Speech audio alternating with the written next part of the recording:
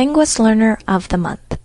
Takeshi Hinai is this month's Learner of the Month. He is 33 years old and lives in Sapporo, Japan. He is an engineer, but at the moment he is organizing a ski competition, which will be held in Japan next February. Takeshi studied English at junior high school, and university for a total of 10 years. After studying English for 10 years, he still couldn't speak English with native speakers when he went on a ski trip to Canada.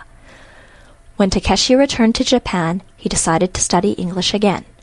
He tried 2 different methods. First, he attended a very famous English school, but quit shortly after he began.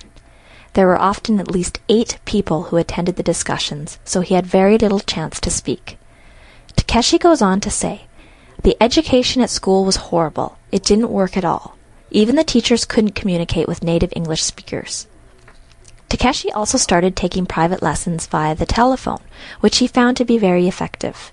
In fact, he still participates in these telephone conferences from time to time, but they are very expensive.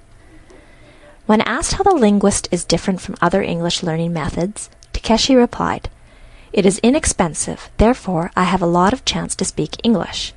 Also, the linguist content is interesting and teaches me very useful vocabulary.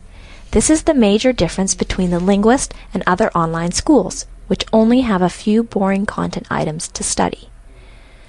Takeshi is very motivated to study, and he spends more time studying than ever before. Speaking is his favorite activity. He much prefers learning through natural conversation rather than through role-playing and grammar exercises. After being a member of the linguists for only 3 months, Takeshi's coworker told him that his English had improved.